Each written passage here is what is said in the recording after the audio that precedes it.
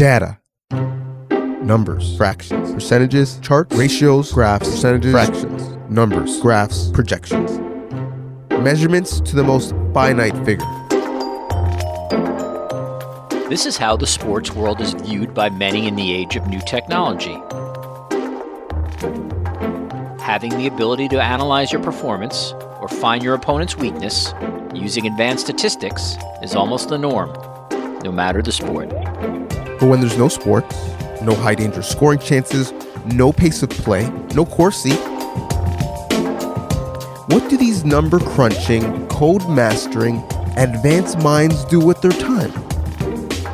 David Yu is the hockey analytics lead at Sports Logique, an AI-powered sports analytics company based out of Montreal. Since the pandemic, David has shifted his focus and talent in finding a way to better serve the medical community. He joins us on this episode of the Sports on Pause podcast.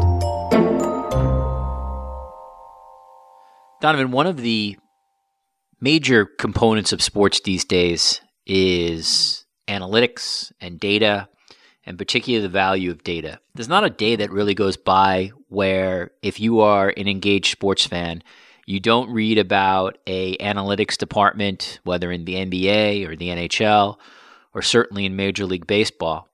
And it's become such a major component of the game, both organizationally, as well as the media and journalists who are covering the games themselves. At this point, if you want to be an educated sports fan, data is something that you cannot ignore. You're right, Richard. Data is the ultimate currency. It's the ultimate gold mine, it's specifically in sports, but also in the intersection between the way we look at and think about sports and the way we are looking at thinking about COVID-19. You only have to go back to our very first episode where Andrew Morris told us that the Raptors have better data and analytics about their team than we do about this pandemic. And actually, some people in the sports realm are trying to change that. We're going to speak to Dr. Dan O'Brien later, who considers himself a medical futurist, about maybe some of the progressive ways we can start to think about overcoming some of our challenges with science. But actually, it's a scientist with numbers that we should talk to first.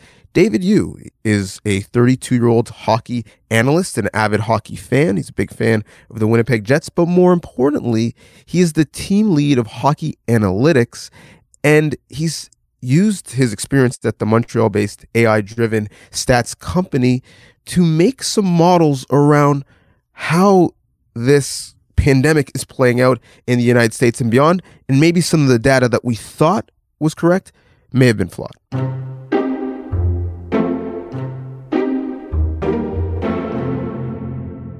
David Yu is the team lead of hockey analytics at Sport Logique, which is a Montreal-based AI-driven advanced stats company that works with probably your favorite NHL team. They work with most of them. His favorite NHL team is the Winnipeg Jets, but we are not going to get into that today because actually what he's working on is much more important than really what the hockey community is facing. It's what we're all facing. David, thank you so much for taking the time to join us. And when you've had a bit of a downtime in terms of breaking down sports analytics, how did you transfer that into breaking down what the numbers we are seeing and trying to believe are in terms of this global pandemic we're facing? First of all, thanks so much for having me on the show. It's honestly been quite a journey over the last month and a half as sort of this situation started to intensify, sort of first in China and then sort of in Western Europe, and then now more and more in North America and in Montreal, my hometown, or current hometown. And it's been sort of a journey where, you know, I've tried to take some of the skills that I've developed working at Sport Logic on taking data basically that we have and turning it into insights in sort of clear, digestible ways, and taking some of those skills and trying to apply it to help with COVID relief efforts. It's something that, you know, I don't think I'm unique in sort of doing. As I've started doing this work, you know, I've come across a lot of people from all walks of life, from big tech companies down to people helping on the ground, collecting PPE, like some of the guests that you've had on the show, like I think Conquer COVID, right? And there's people just pitching in and taking their energies and trying to find a meaningful way to help out in the midst of this really unprecedented crisis. If you can, in lay person's terms, which I realize is not always easy, can you give us how you came up with sort of your COVID-19 modeling? Like, how would one go about creating this kind of way to interpret the data as you did? So I'd maybe correct you a little bit in saying that, I'm not actually doing any modeling on my own. That's something where from the start, I've put my foot down in basically saying that, while I do have a background in biology, did my undergrad and 5 years of grad school in biology, and I do have some data science skills, I really wanted to leave the actual projection modeling to the experts. The site that I've created is really just a way to track projections and how they're changing over time and whether they're tracking well, whether these projected forecasts are tracking well with the actual numbers of cases and deaths that are happening. The goal behind this is to help the experts who are doing this modeling better understand whether their models are performing well or poorly, and to basically help them have an easy source of information for the way these projections are trending and how they're changing over time. I appreciate you educating me on that. Thank you. I want to ask, how surprised were you that epidemiologists would find your site useful to them to interpret, obviously, the most challenging professional case of their lifetime? Yeah, it's been a bit unexpected, to be honest. When I first started taking a look into this model, I was actually very cautious about what I was putting out there. I didn't want to contribute to a lot of the noise that was out there on social media. So I ended up sharing my preliminary findings with Carl Bergstrom, who is, a pretty, well-renowned and prominent epidemiologist who's based out of the University of Washington, who's pretty active on Twitter. I shared them with him initially because I didn't want to put stuff out there that was counterproductive. And it was through sort of like working with him, and it's to his great credit that, he somehow took time out of his tremendously busy day to actually look at some of this stuff that people that weren't experts were sending in. And it was through that sort of collaboration that I was able to sort of help develop this tool. And the tool, at least at the beginning, was actually meant to be really just used by epidemiologists and public policymakers. It's taken off a lot since then, and very unexpected in a lot of ways. But it does obviously feels good to be sort of contributing positively to this effort and trying to be part of the signal and not the noise. When I think of sliding in someone's DMs, giving them a COVID projections tracker is not normally how I play that out in my mind. But clearly something prompted you to not only make that connection, but to do a lot of this work. What did your data expose that maybe affirmed something that you had a hunch and believed in the first place, or brought you to a different finding? Yeah. This is, I haven't done a whole lot of sliding into people's DMs. I'm, so that's, it is certainly funny in that way where, the internet is this kind of crazy open place, and you can have these interactions with people that you wouldn't necessarily meet on the street or in your local pub or in the office, right? And sort of what I was able to help bring to the table was by giving Carl and his colleagues an easy way to interactively understand the data. So, I think the credit must go to these modelers who are building these projection models, and they're actually releasing all of this data publicly in the interests of sort of opening up science and having more critical eyes on it, right?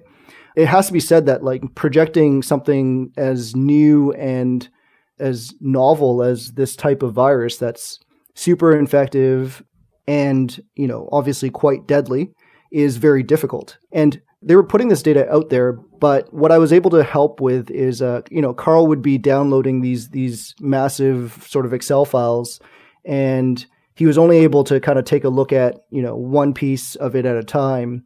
By building a tool, we were able to shed light on how this was performing across many different states and regions and countries. And the same issue seemed to be cropping up everywhere, which was that the model, at least when we first started taking a look at it, was constrained by basically allowing or requiring that the rate of increase of infections and deaths would be the same as the rate of decrease. So the curve of these cases and deaths would be symmetrical.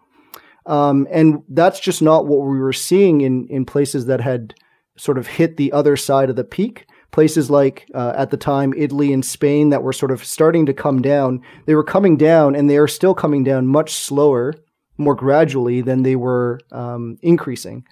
And what the tool helped show was that maybe there was a problem in the way that this group was modeling their projections. And Carl was actually able to go into the paper and sort of find the equation that was responsible for it. And what's been nice is that since then, and recently, the group that initially put out these projections has updated their model and has changed it so that the flaw that we sort of found together has been largely fixed. What you're doing with Volunteer Atlas is really impressive and particularly noble. What was your inspiration for creating this site? The way we built out Volunteer Atlas, it was really as sort of a proof of concept, and we wanted to kind of get this out there as soon as possible because we knew that, number one, this crisis was happening. There was a tremendous sort of engagement in the early days of the pandemic where people suddenly found themselves having a lot of free time and were all jumping into these caremongering groups on Facebook or mutual aid societies, as they're known in other countries, to try and provide sort of volunteer deliveries and of essential goods to people that really needed to stay safely quarantined at home. So the first thing that I did was I actually offered to help out in my small condo that I live in here in Montreal. And what was illustrative was that everybody under the age of 60 responded with, hey, this is such a great idea. We should all help. And we just sent out an email and nobody over the age of 60 responded. And that's when we sort of, my partner and I, who sort of started this thing, we really started to think, oh, maybe we need to actually build out something that will make this process easier. We found also that when we were on Facebook looking at a lot of these mutual aid groups, that the systems were very disorganized. There were multiple groups for overlapping jurisdictions and different groups at the neighborhood or city levels that all were trying to do the same things. And we really wanted to create a tool that would help coordinate these volunteer efforts.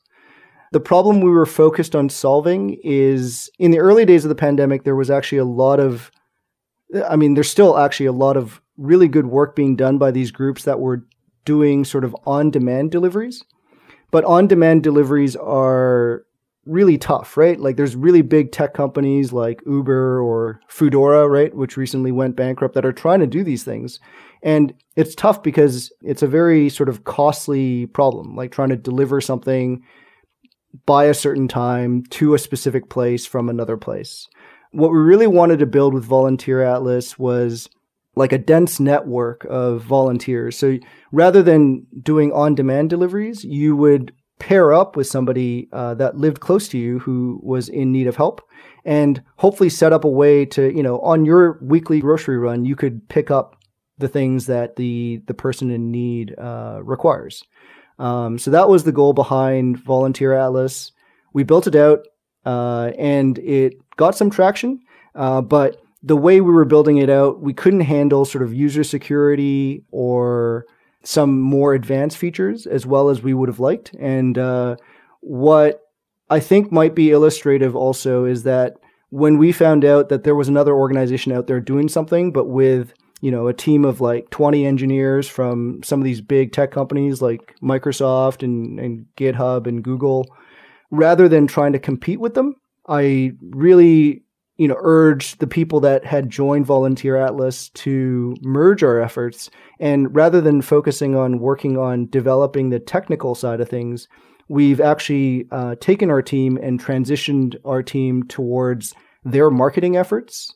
So these technical people are really good at advertising to other developers, but they're not as good at advertising their product to the people that might want to use it. And on our team, we had some success doing that already. So we decided to shift our efforts to focus on helping them get the word out. So that's what my partner now is fully focused on, leading that side of the operation while I'm sort of here working on COVID projections. You're used to working on all aspects of hockey, whether it's finding stats or models around passing or face-offs or the cap. What similarities do you find from the type of data collection and analysis that you do normally transfer over to analyzing the pandemic? I think a lot of it is about just trying to turn data into insights, right? You can have a lot of numbers sitting in a database or an Excel sheet or some data source somewhere. And it's very hard for people that don't have the coding skills to access that data, right? The specific thing that's been transferable is this idea of building like interactive visualizations and interactive dashboards.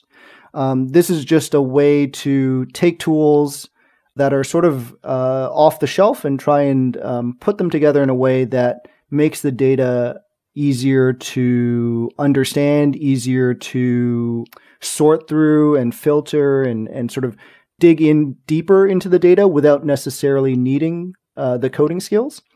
We've built dashboards for passing and for other things in hockey. And really, it was that skill set that I transitioned over into building both Volunteer Atlas as well as COVID projections.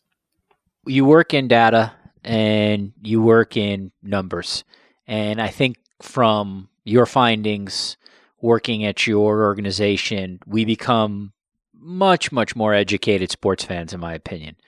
That said, I'm always interested when I talk to somebody who's sort of in the analytics world or numbers-based about, and again, I mean certainly no disrespect from this, but is it possible to have too much data from overwhelming findings about a player or about a team? I guess what I'm sort of trying to get at is, do you ever sort of intentionally watch yourself from being too overwhelmed by too much data where maybe the value of certain data gets a little mitigated? It might not have been the best question phrase, but do you see where I'm getting at? Yeah, no, for sure. No, that's a really great question.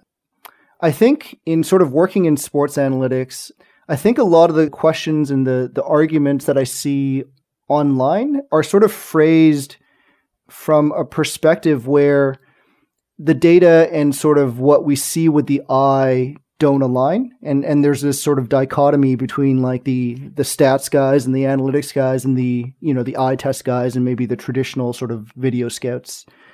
What I think is starting to change, at least among sort of practitioners of analytics and scouts, I think, in the field, is that with better data, we're actually able to really start to align the eye test with the stats, right? If you only track things like the outcomes, like in hockey, a lot of the work that's been done is around sort of shots and sort of shot-based metrics. You're tracking something that happens maybe 120 times in a game, right? When we're starting to take a look at the data that we have now and, like our event data, which includes things like passes and receptions and loose puck recoveries, you're really able to shed light on not just the outcomes, but the process, right? It's not just the shot that results in sort of the value. You can actually see what happens upstream and the contributions of the people that positively impacted or negatively impacted a play. I think Eric Tulsky is the one who sort of said it the best. It's with the data that we used to have publicly with the NHL, you're turning the lights on maybe 300-400 times a game. And with the data that we have now, we're turning the lights on far more frequently, about once every second. So we have about 3,600 events in a game, and there's about 3,600 seconds, so 60 minutes in an NHL game. So that's the kind of difference now that we're starting to see. And with that comes more stats. You can break this thing down into a million different pieces, but we're also trying to find ways using sort of machine learning approaches to put these things back together into player contributions, into better expected goal models, and other tools that help reduce the stats overload that can creep in when you start adding so much data. Well, you are a person that NHL teams comes to so that they can have a better understanding of the information that happens on the ice. As everyone wants to get back on the ice soon, don't be surprised. Keep your DMs open if they're coming after you, trying to get a better understanding of what's happening in our communities around us. Thank you so much for spending the time and for putting together such a great tool for all of us to benefit from. Yeah, thank you. Appreciate it.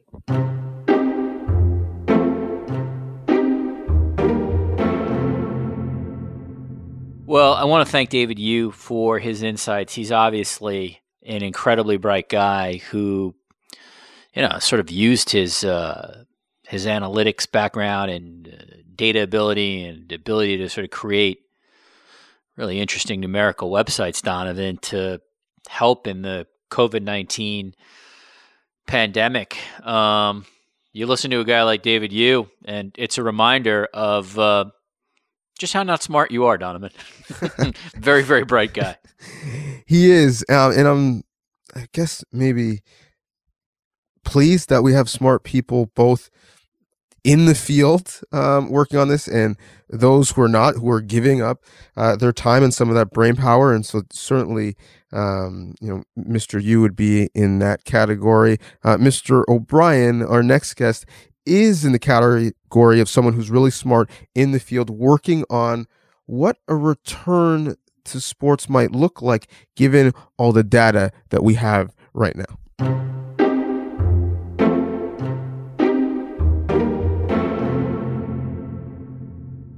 And our next guest on the podcast, Dr. O'Brien, is a medical expert, a medical futurist, if you will, because he specializes in knowledge in things like telemedicine, digital health, robotic technology, gene editing and augmented reality, even some software technology and AI.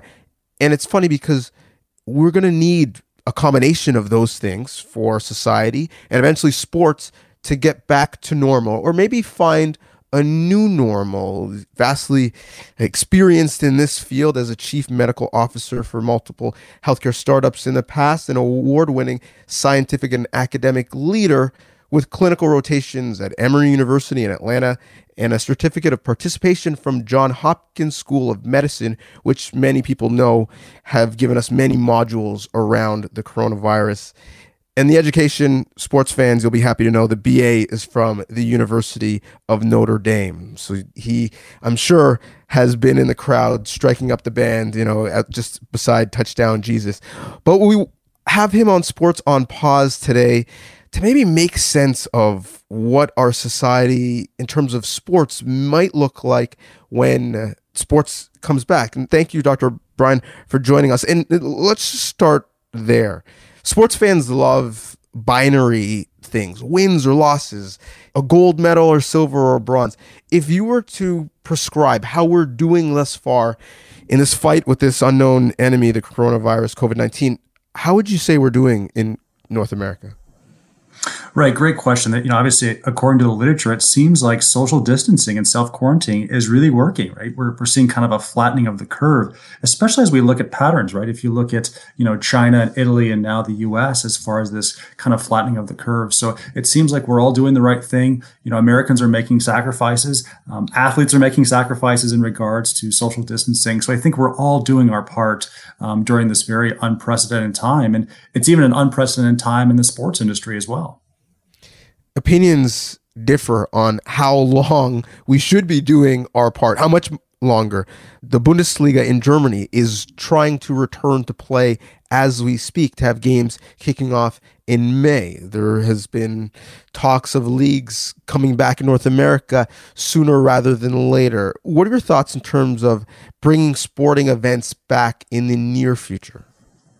Right. As a huge sports fan myself, I'm very optimistic that by mid to late fall, we're going to be cheering for our favorite sports teams. And I think as the economy opens back up in the next, couple weeks to couple months, I certainly think that fall timeframe is going to make sense. And we'll be cheering on our favorite team. And I think the only thing different will be just, we have to look at the crowds, right? And as far as just kind of a stepwise fashion, as well as in regards to public health measures, particularly around, concessions, more hand sanitizers around the stadium. So we just have to make sure that we're really taking proper precautions moving forward now, as this is the new normal.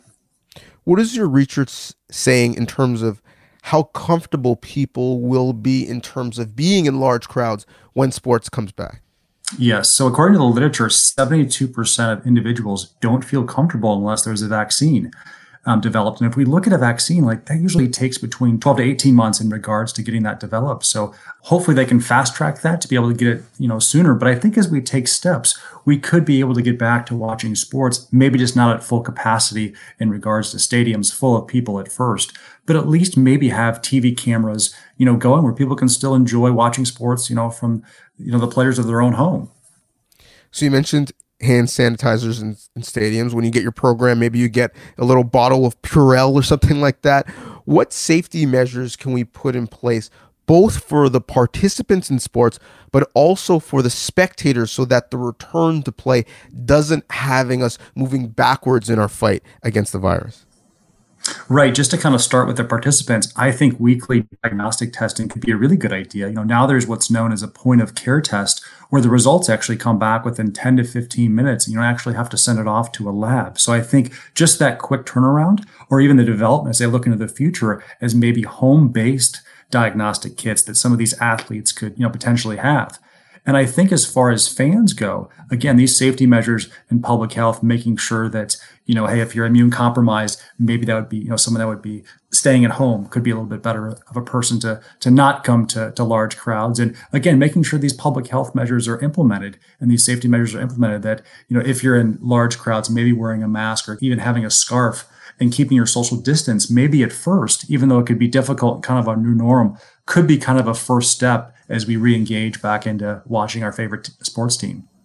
I want to follow up on the diagnostic testing, because part of the question around testing is not just having it done, but also the scarcity of tests. And so we try to flatten the curve so that we can build up some resources in the medical space. Is there an abundance of tests, the way you describe, to be able to be using them on athletes and not people who are essential workers and first responders? Yes, great question. I think right now the literature is showing that, we still need more tests, but we have to make sure that the tests are accurate. You have to be able to eliminate, false positives or false negatives in regards to a diagnostic test. So it's crucial for us to get this right and do it the correct way to ensure that we're seeing, reproducible, accurate, as well as precise results for those that potentially could have COVID-19.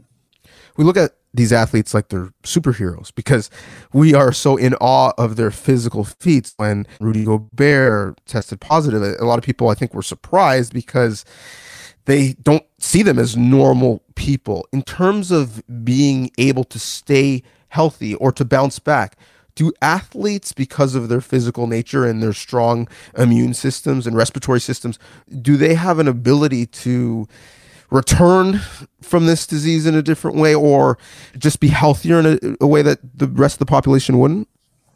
Yeah, so this is certainly interesting, especially from an immunology standpoint, which is a huge topic right now. That if, say an athlete, an NBA player gets contracted with COVID-19, their immune systems actually can go in overdrive. So they can actually have an overactive immune system, which actually can do more harm than good. Overall, you want to have a very, robust immune system, and you want to identify ways to boost your immune system, but just want to be cognizant of those athletes that do get contracted with COVID-19. They could just have this overriding, this very much overactive immune system. This is going to be a layered decision-making process. You're going to have medical experts like yourselves. You're going to have, local and federal politicians, but you're also going to have the commissioners and administrators in said leagues. If you're in a room with those people and they turned to you and said, Dr. O'Brien, what is your advice in terms of returning to play and when it would be appropriate and how to do so, what would you tell them? Right. I would be confident in saying, mid to late fall, as we're seeing this kind of flattening of the curve, and we kind of have an organized plan in regards to how we're going to handle this from a public health perspective. I would be very confident saying that we're certainly, going to have a return. Very optimistic. Mid to late fall would be that timetable, unless we see a potentially second wave. We do have to be careful that if the data is showing that possibly a second or third wave is coming out, again, just like we see with the flu and colds, we do have to be mindful of that. But as of right now, I'm very optimistic as we kind of open up the economy that we'll be cheering on, like I said earlier, our favorite sports team. And just to follow up, when you say mid to late fall, are you referring to a quarantine league, biosphere type scenario where the league is in a relatively clean in terms of the virus spreading area? Or are you saying closer to a return where teams are playing in their local cities and whatnot? Yes, I feel that teams will be playing in their local cities by that time frame. Possibly before, we may see baseball, professional baseball, being played maybe in one location. There's been theories talked about, playing in Arizona where there's a lot of different spring training facilities there, and it's not such a hotbed for COVID-19. So I think that's where it's important to look at the data and see where geographically COVID is spreading in terms of some of these hotspots, and that might be able to kind of dictate where you could play. Are there pros and cons to the quarantine biosphere type scenarios that we've heard in the NHL and MLB and NBA? Yes, obviously being there live, brings people together. It's such a great, unifier, right? As we're approaching, sports season right now, we're kind of missing out on some of the baseball, which is our national pastime. So being there live is certainly ideal. But right now, even what we're seeing in healthcare and even in healthcare technology, this is kind of the new normal that people may have to adjust to for the first, maybe 6 to 7 months before we return back to normal. Well, I'm hoping that the return back to normal is with sports and shortly after with sports and fans cheering, because I'm looking forward to being one of them. For our listeners, if they want more of this information on this topic and others related to COVID-19, drdanmd.com is where your work can be found. Thank you so much for sharing your experience with us. You're welcome. Happy to be on anytime.